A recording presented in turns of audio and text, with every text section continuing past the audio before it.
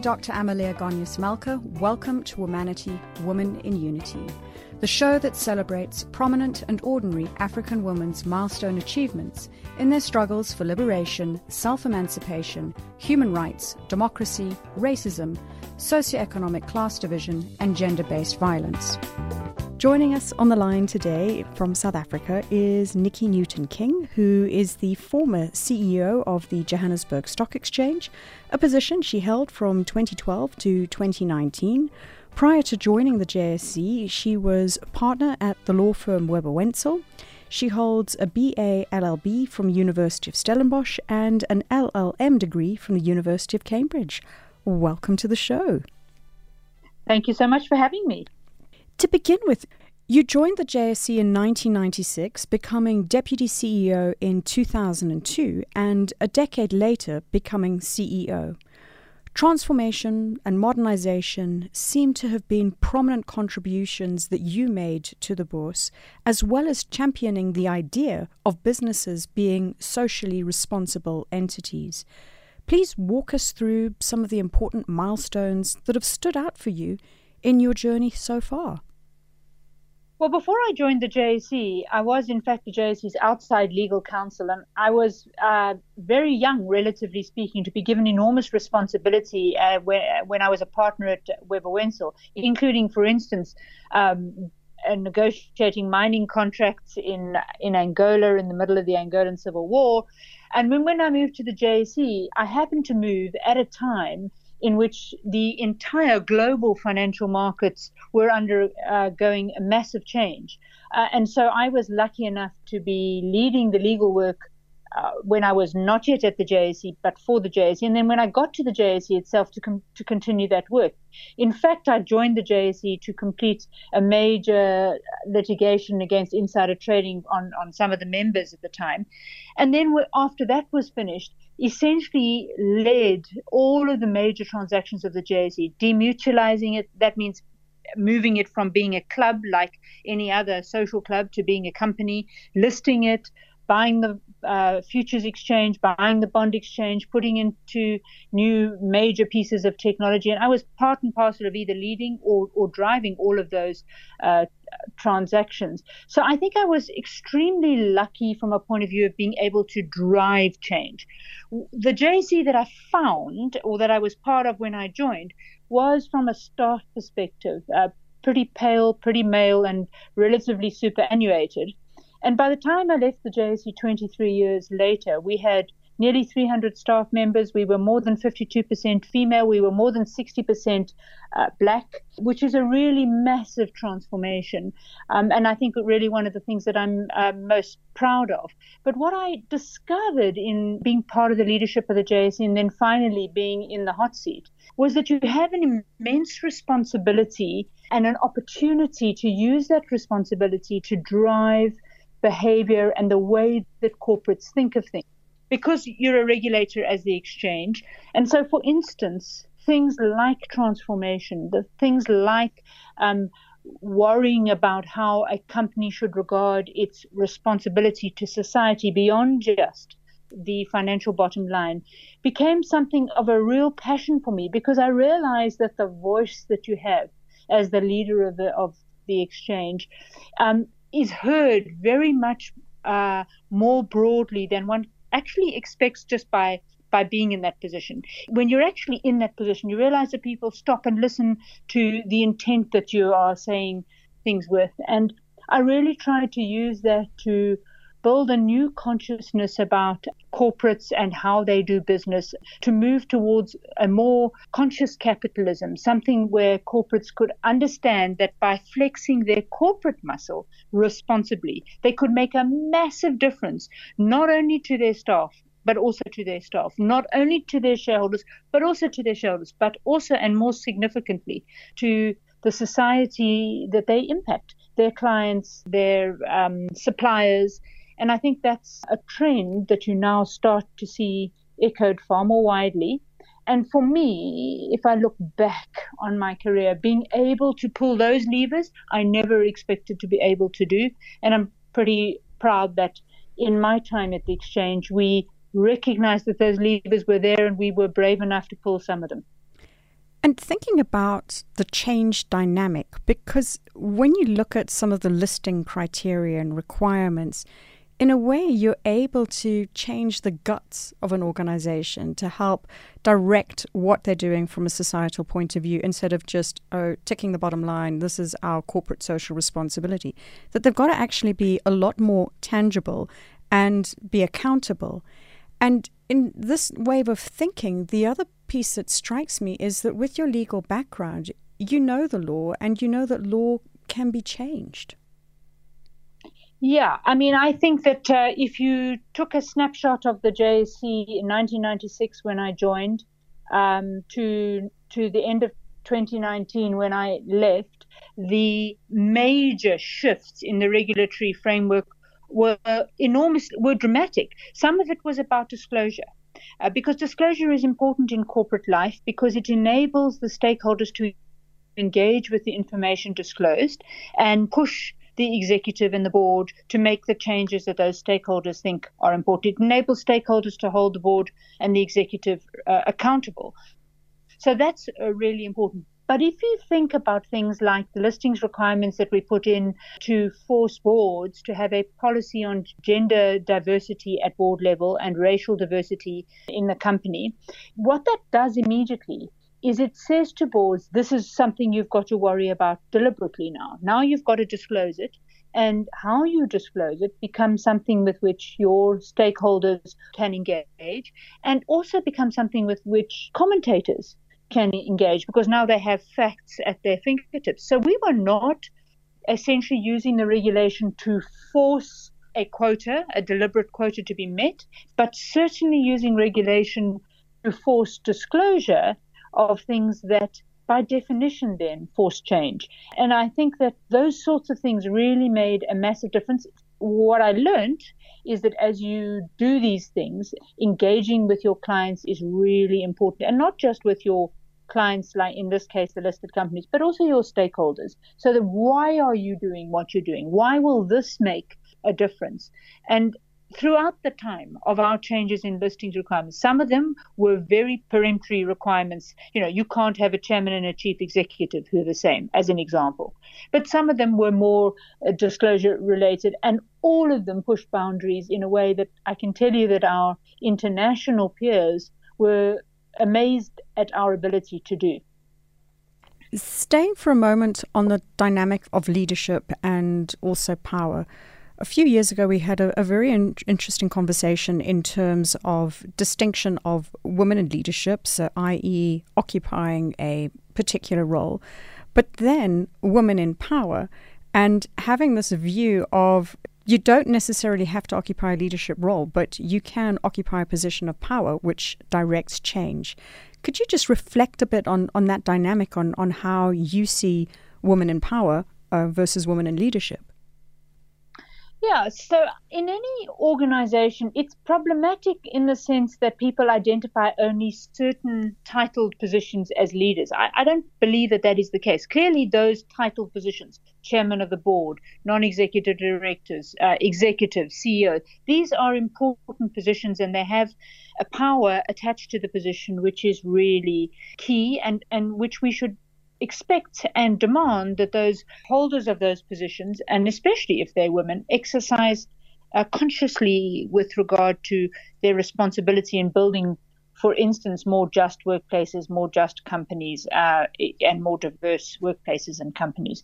But anybody who has the ability to actually make something happen has a level of power that I think we just don't recognize. So, you have power if you decide that you are going to, for instance, spend your money at one company or another, at one shop or another. You have power as a finance director if you decide you're going to, of your own volition, drive, for instance, the paying of small service providers more quickly than you are required under your contract with them. These things, recognizing that we have agency in what we do, I think is a really important part of actually driving change. Because if we sit back and wait for government or for those who have titles to decide that now is the right time to make a change, I think that change will happen too slowly and perhaps even not be the change we as would want to see, because it's when you are in a position where something is not sitting right and you force a change that change is likely to be something that is more relevant and works better for you. Definitely, the time is right when the time is right now. Exactly. Earlier, you spoke about when you got to the JSE of it being very pale and very male. We still have this tendency that when you look at the representation of corporate boards, that it is still quite male biased. And last year, we had a series of interviews looking at a report that the University of Stellenbosch had released about women on South African boards. And it showed that in 2008, 14.3% of JSE company directors were women. That number had increased in 2017 to 20.7%. And if we look at actual numbers as opposed to just percentages, the numbers had moved from approximately 540 to 598. But when you look at the dynamics and the breakdown of who those women are, 80% of women on corporate boards are non-executive directors, 14% are executives. And that, for me, speaks to the absence of women holding senior positions in companies. Given all of your experiences, what are some of your perspectives on how we can improve the number of women in decision-making roles and building up internal talent pipelines? Yeah, I mean, I think the first point is we underestimate the strength of diversity, because in this country, we treat diversity as something to be noted on a scorecard and not as a competitive advantage. But in my experience, if you truly embrace diversity, it really allows one to look at the most tricky things from multiple perspectives, resulting in a far more creative and robust answer. So if you want to build diversity, you have to really believe that it is in your interests, your competitive interests, to be more diverse at the top. And I think the reality is that you have to have that agenda driven authentically at board and executive level. And so if it's not been driven by the executive, then it has to be driven by the board. And the way you do that is by making sure that transformation at an executive level is measured by the board. It's in executive scorecards. It counts, it hurts if they are not transforming fast enough. But if one is serious about making a change, not only at the executive level, but also down the organization, because what you aim for in good organizations is to grow your timber so that in time you have enough timber that will eventually get to the executive level. Well, if you're serious about that, then you really have to relook at every element of recruitment to make sure that it encourages diversity. I think people underappreciate how, for instance, setting the job requirements needs to be looked at with a different eye. Have you set them truly neutrally? Have you looked around in the pool that you're recruiting from? Are you looking around in a pool that is truly diverse? For instance, have you used recruiters that specialize in finding women? What does your panel, your interview panel look like? All of these things, you have to be conscious about it, and then you have to measure it. What made a difference at the JSE is we had an absolute policy about diversity. Not gender diversity, to be fair, but diversity generally. And that forced us to look at all of these things. And then I think the reality is that there is a tipping point. When you have enough women, and especially enough senior women at a workplace, and people are conscious that these are women of quality, they are executing at the most extraordinary level, then other women want to come and join you. I mean, the JSE definitely had reached that tipping point where, you know, if we were looking for senior positions, I often had to say, look, this one I really need to find a man for, because there are just too many women around the table. So you really have to be strategic, deliberate, and authentic about that. And these are unconscious biases. So what you're saying, it's about making the unconscious bias conscious and trying to eliminate it. I think it's really about challenging and having the conversations about the strength of diversity and having the conversation about how we do things around here in this business that encourage different views, different ways of thinking. I mean, when I was the CEO, the very first conversation that any new staff member had at the JSE once they joined was an induction discussion from me, and it talked about the history of the JSE and what that meant and why that was important as a framework, but not as a binding constraint. That we were writing the history that people would talk about in 10 years' time, 20, 50 years' time. But I also talked about our values, and one of the values is diversity. And that's diversity of age, of gender, of thought, of business model. And when you go through that and you really authentically believe that, then people understand that you're encouraging different views, different ways of thinking about them. So therefore, it's not surprising that you look around and everybody is different to you. In my executive, not one single person went to the same school, as an example. In fact, even came from the same background. And I thought that both it was quite complex to manage from time to time, because you've got all these strong personalities capable of having a view. But boy, were we able to robustly interrogate anything we wanted to do. And I'm always very, very grateful for having had those sorts of team members around me. I was going to ask you, with all of that diversity, how did you come to reach consensus on points? Well, sometimes my colleagues would say that I had a higher threshold for dissonance than some of them did. My general leadership style is very collaborative, and I like to hear different views. I like to be challenged. I think it's very easy for CEOs to settle into the my way is the way, and I think you really have to work hard to avoid that. So we spent a lot of time discussing things and hearing people out. And it didn't really matter which role you had, whether you were the CEO, CFO, the head of technology, the head of post-trade, the head of HR. If we were discussing anything, you could have a view. And then we would settle on the view that made the most sense. And often it became quite clear what that answer was. But sometimes the role of the CEO is to make the decision at the end of the day, and sometimes I had to do that. And it's not always the loudest voice. Sometimes it's the quiet voice that actually makes the most sense. You have to work very hard as a leader to make sure that you honor that point, because in teams full of A-type personalities, it's quite possible, actually, that you don't hear the most important voice around the table. So you have to consciously go out and pick that voice out. Do you know what I mean? Make sure that they are speaking enough.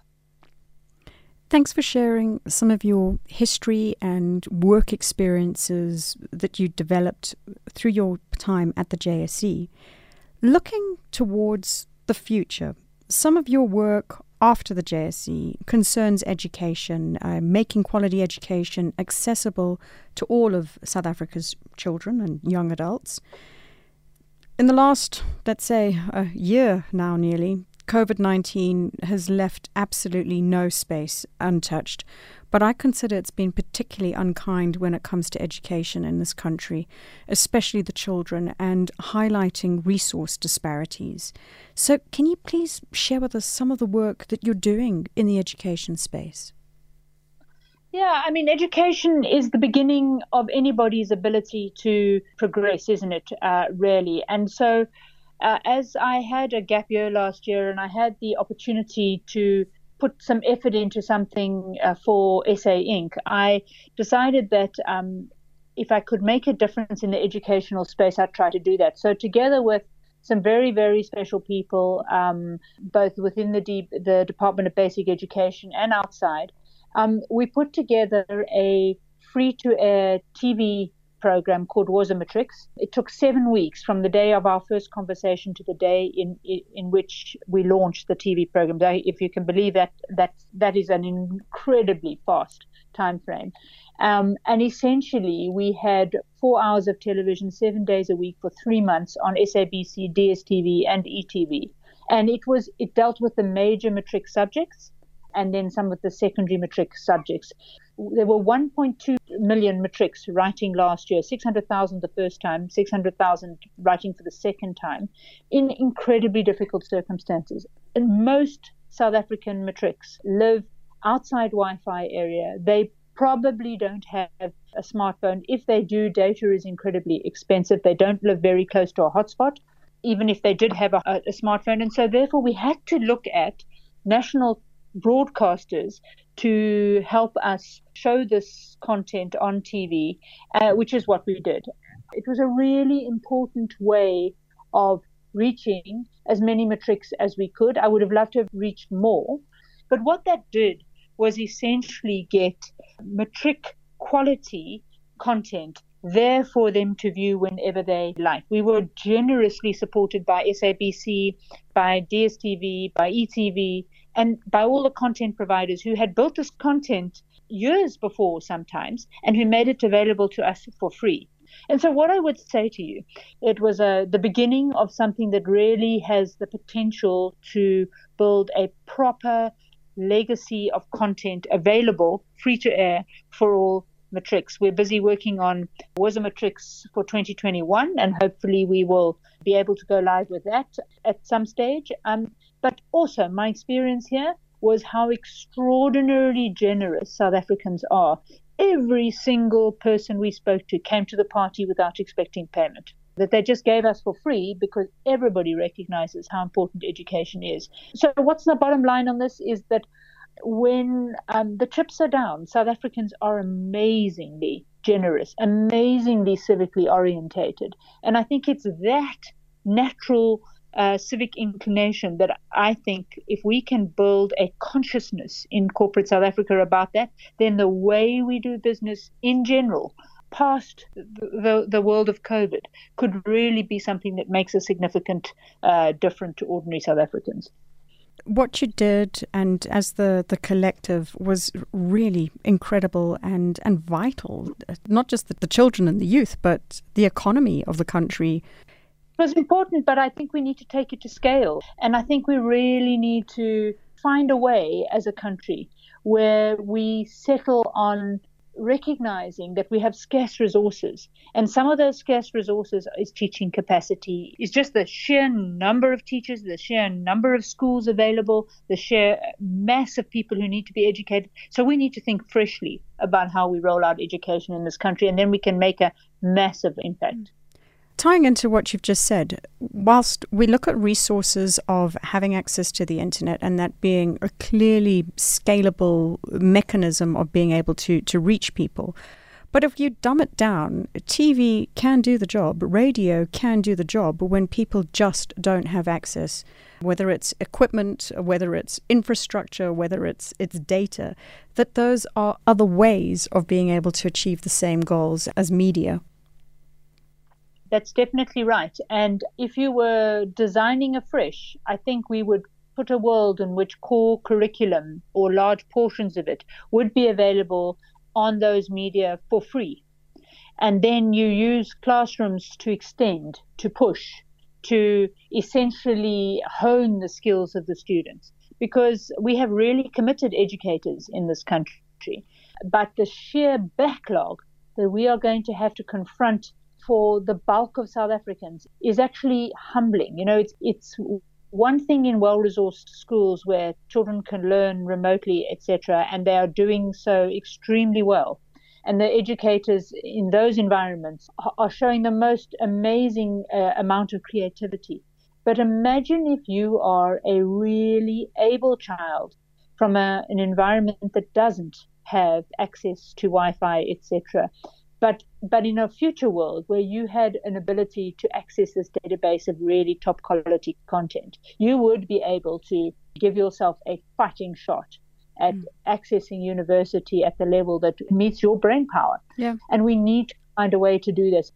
So we really are at a pivotal point. Technology can enable so much with education, but we have to think fresh. The DBE is definitely wanting to harness new technologies for more of the grades. But I think one's got to be realistic and recognize that the big exit year that we have to worry about here is matric, because they're the ones that have to get to university. And if we delay matrics getting into university, then we delay the number of doctors, the number of engineers, the number of lawyers we will have in 5, 6, 7 years' time. These things have a massive implication on our economy. So there is every reason for us all to be aligned on a way forward. So true. So last year was your gap year, which was very invested in terms of driving forwards for education in the country, particularly with matrics.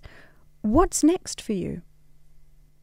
I'm not sure what's next. I certainly am completely passionate about education. I'm having a number of conversations with boards about non-executive roles.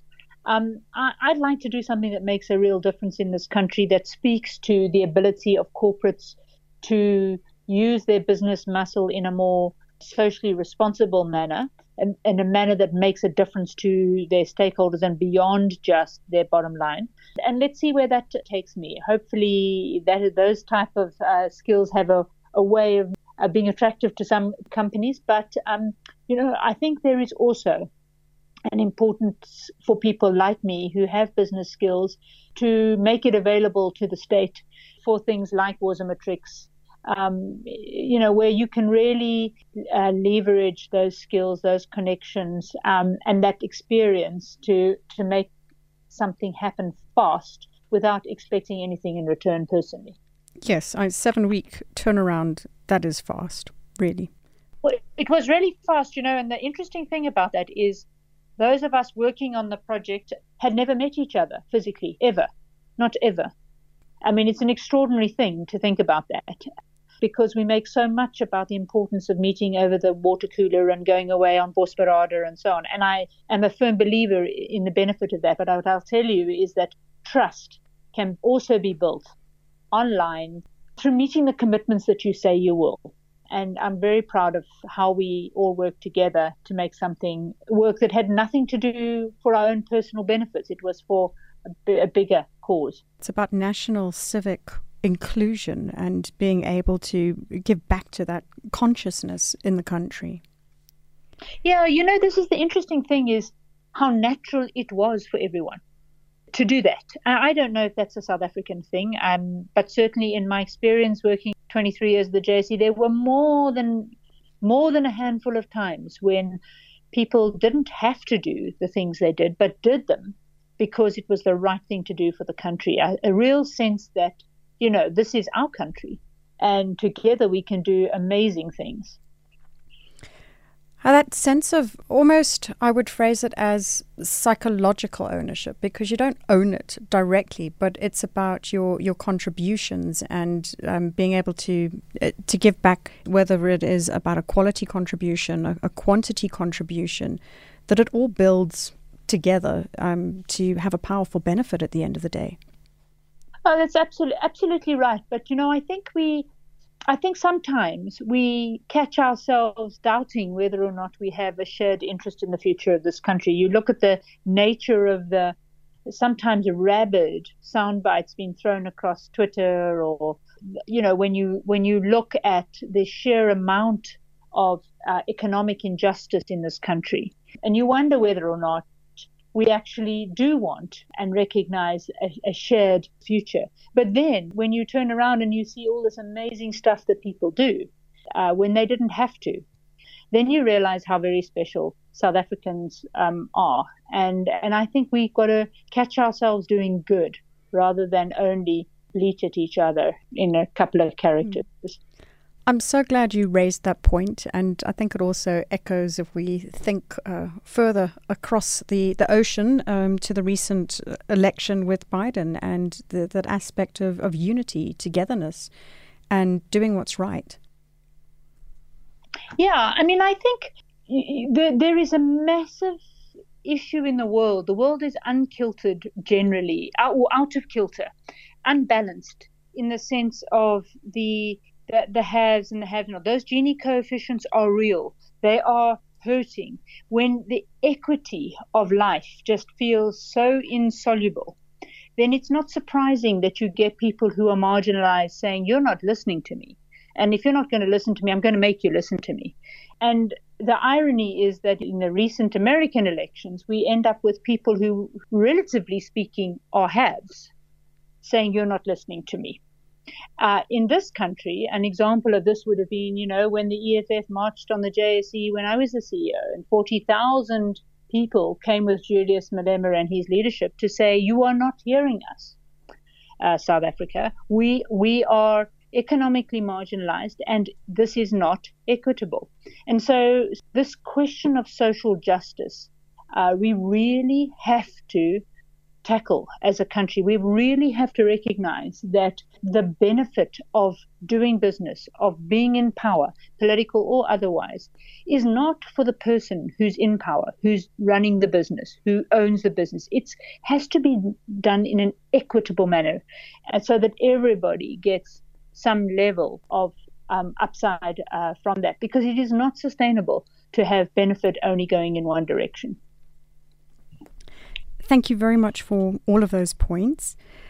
Moving towards the last part of the show, one of the questions that I ask all my guests on this program who've made tremendous achievements in their respective fields of work is about some of the factors that they feel have contributed to their success, whether it's hard work, a particular person in your life. Please, can you share with us what you would say have been some of the key drivers to your success?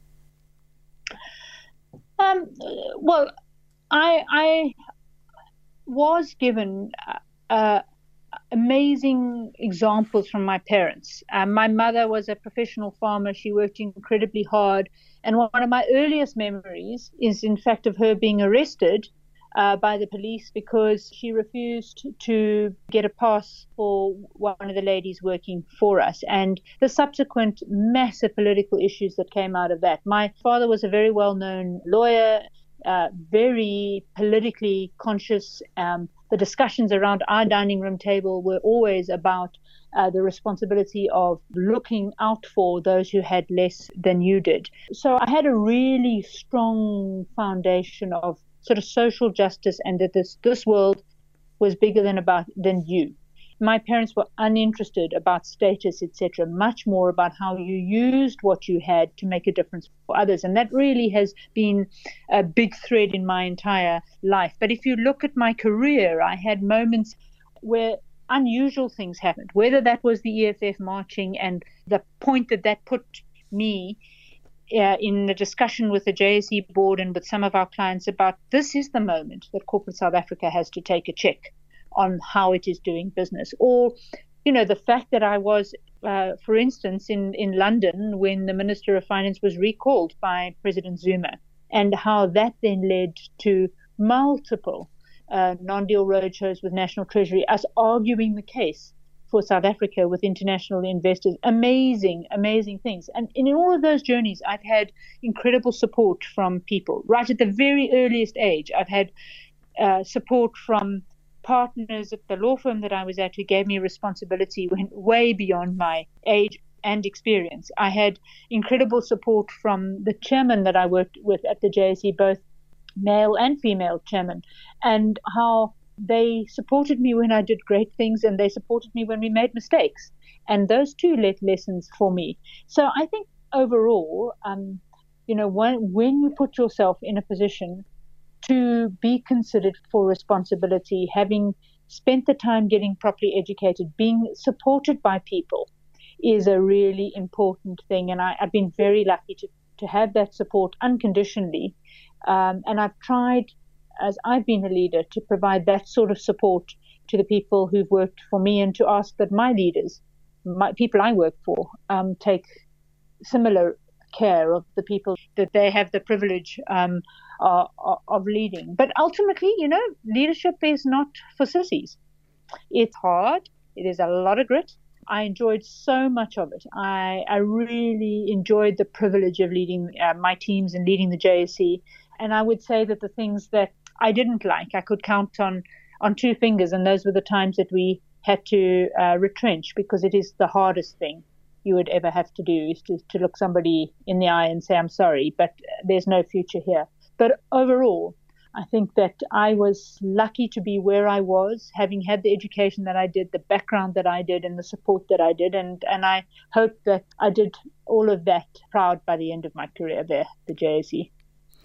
The idea of mentorship is coming through very strongly, both in terms of you being mentored as well as encouraging and having other people give everyone else a chance or an opportunity to help lift them up? It's so important. We started this conversation talking about the aspirational nature of, for instance, Kamala Harris's becoming the vice president. And when you are a leader, you don't have to have the title CEO. You may be the leader of your team. You may be the oldest aunt in your family, the only one in your family with a degree, as an example. All of these are aspirational things for people watching you.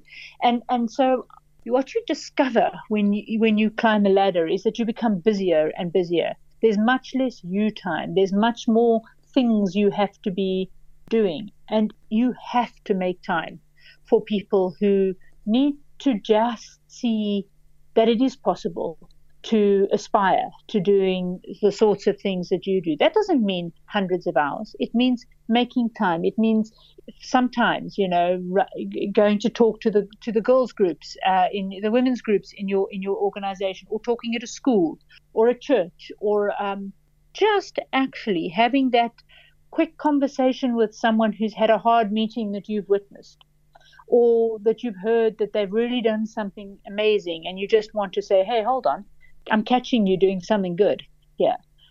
Those are the sorts of things that really made a difference to me as I was climbing the ladder. And I hope, when I was able to do that, made a difference to people. Thanks again, sharing what it's like as a hands-on point of view, as well as the reciprocity of what you learned and giving back to others. Casting your mind back, can you tell us about some of the pivotal moments growing up? Well, as I said to you, the one that really struck with me, this question of the personal responsibility to drive social justice, was my mother being arrested. Because notwithstanding the fact that we had massive conversations at our dining room tables about social justice and equity and politics, etc., actually seeing your mother carted off in a police car is quite something. And following through with what you're going to say, that was a major thing. I had a very interesting experience when I was a young lawyer. We were working on a very hard case, and I was responsible for doing something, and I did it wrong. And that caused the entire case to collapse. We could start it again, thankfully. So it was quite possible for the partners at the time to say to me, there's the door, don't bother coming back. But instead, they helped me clean it up. They supported me as I worked through the new positioning of the case, etc. And that set a very good example for me, because no career doesn't have its moments of mistakes. And I spent a lot of time in my career when I was the deputy CEO, the CEO, essentially supporting teams to succeed. And if they didn't succeed, taking responsibility for finding a new way forward. And I really learned an enormous amount from that. I wish I'd never had that lesson, but boy, did I have it. And in all its glory, had a really formidable example to follow. I suppose it would be fair to say that the EFF march on the JSE was really important, because, that was the time that the entire Sandton cleared out. And there was myself and another colleague meeting the entire leadership of the EFF, and really being able to demonstrate that we were listening, notwithstanding the fact that some of our clients were really not particularly comfortable with that at the time, was a major turning point in how business engages with the political agenda, I think. And that, as I said, led to this involvement, really, when the time came, in the whole question of the CEO initiative and batting for SA Inc. when the country was being threatened with ratings downgrades and the like. And what you learn is that everybody wants the right thing to happen from this country. The example set by Minister Gordon at the time and his team were of hard work, of authentic engagement with the internationals, of really formidable intellectual understanding of the national issues and their implication on the national balance sheet, was tremendously inspiring.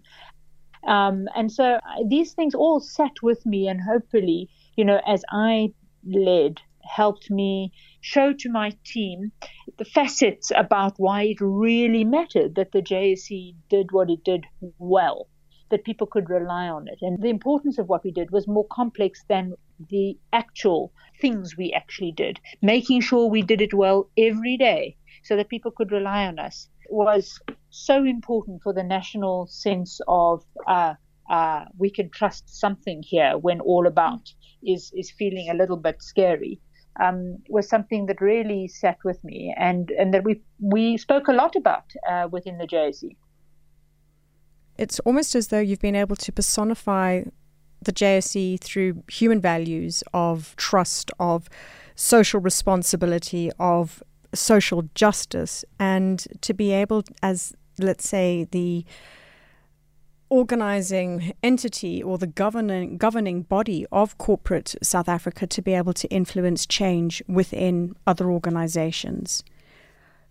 Well, we tried to lead by example, firstly. So our example of a transformed workplace executive board really set a very formidable example for our clients to say it's actually possible to find really good women, as an example, and run a complicated business. So we did try, and these agendas of change, but by example, by leading by example, not just by letting people sort of hear words. And so there was nothing in our listings requirements we didn't comply with, as an example. When we talked about social justice, for instance, the paying of suppliers early, we did that right from the very beginning before we raised it.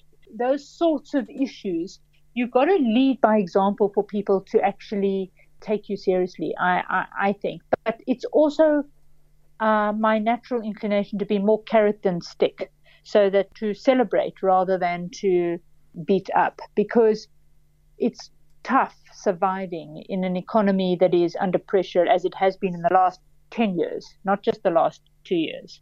And so when you're asking corporates to not only survive, but to survive by doing things in a particular way, you've really got to persuade them on that. You've really got to, I'd say, use more carrots. I think we could use more carrots in everything in life. Yeah, it's true. And lastly, as we close out today's conversation, please can you share a few words of wisdom or inspiration that you'd like to impart to younger women on the continent who are listening to us? I would say that although things are tough out there at the moment, the world in which we are working is significantly more gender-friendly than it was in our parents' and grandparents' ages. And I think it would be really a wonderful thing for us to be able to celebrate some of the new young women busy breaking ground. And we will then see how far we actually have come. But take heart. Times have changed. They will continue to change. And the more we push, the more they will change. Thank you so much. I think that is such a great message of advice, very motivating and inspirational. It's been a pleasure having you on the show today. Thank you very much. I've really enjoyed the conversation, and I appreciate the opportunity to join you. And we wish you all the very, very best in whichever route that you take on your next leg of journey of life. Thank you so much. You have been listening to Womanity, Women in Unity on Channel Africa, The African Perspective. And we have been talking to Nikki Newton-King, the former CEO of the JSE.